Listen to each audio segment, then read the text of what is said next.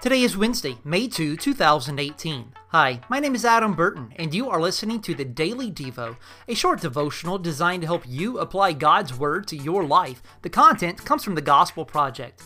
Take a few moments and read Romans chapter 12, verses 9 through 18, 1 Corinthians chapter 1, verse 9, and Philippians chapter 1, verses 3 through 7. This week's essential doctrine is union with Christ. Believers' union with Christ is at the heart of salvation. The Bible describes salvation as entering into a covenant relationship with God and describes the church, which is made up of believers, as the bride of Christ. Christians believe Christ dwells in our hearts through faith, Christ in us, and that we dwell in Him.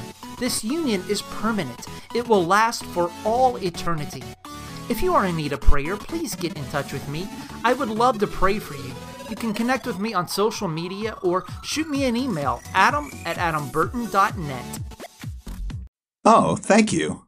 Thank you for listening to the Daily Devo podcast. Go ahead and subscribe. That way you can start every morning focusing on God.